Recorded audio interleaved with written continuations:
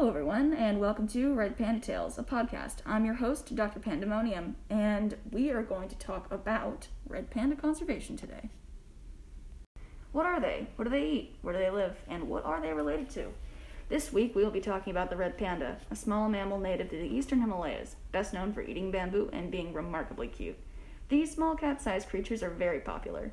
Despite the panda in their name, they are actually more closely related to raccoons and weasels than to the giant panda. To tell us more about why these creatures are so important, we'll have Dr. Jane Doe, a field biologist researching red pandas in the highest mountains of Bhutan. Dr. Jane Doe, tell us more about the value of red pandas and the threats they face today. Red pandas have several unique features that make them fascinating to research. For instance, they are considered living fossils because they are the only living member of their evolutionary family.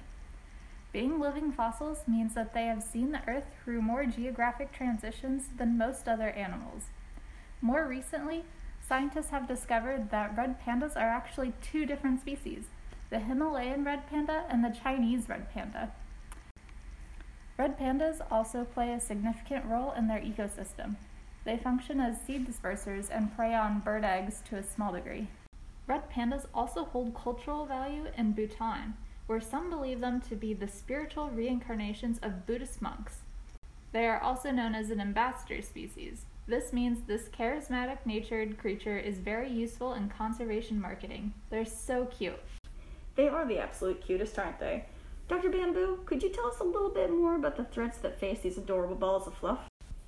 Unfortunately, red pandas face many of the same issues as other critically endangered species. Their biggest threats are habitat fragmentation and logging, as well as illegal poaching and accidental trapping. Of these, the most significant cause of panda decline is habitat loss. The forests red pandas call home are frequently cleared to make room for fields used in livestock grazing and other regional developments. Likewise, the poaching of red pandas is an economic opportunity poor communities in the Himalayas resort to in harsh economic times. Through conservation management and education efforts, the scientific community hopes to decrease the rate of poaching and habitat loss. These approaches are feasible due to the overwhelming support from local governments in places such as Nepal and Bhutan. Thank you for those fascinating facts, Dr. Bamboo. To continue, we'll have Dr. Aloris Fulgens tell our listeners about conservation actions the scientific community is taking to save the species and what we can do at home to help in their conservation. Hi, Dr. Monium. I would just like to start out by saying how happy I am to be on your show. Red pandas are some of the most unique and gentle creatures on Earth, and conserving them is only possible with the help of people like those who listen to this show.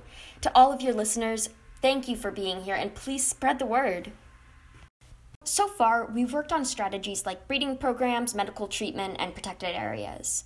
There's something here that I'll focus on that's a little different, but still so important.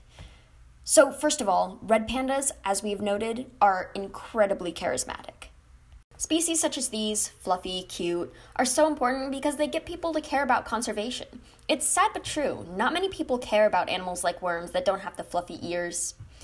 This means that we can use red panda conservation to save other species in the area that might not get enough attention otherwise. We can encourage immunization against canine distemper by setting up vaccine clinics in areas where they might not be available.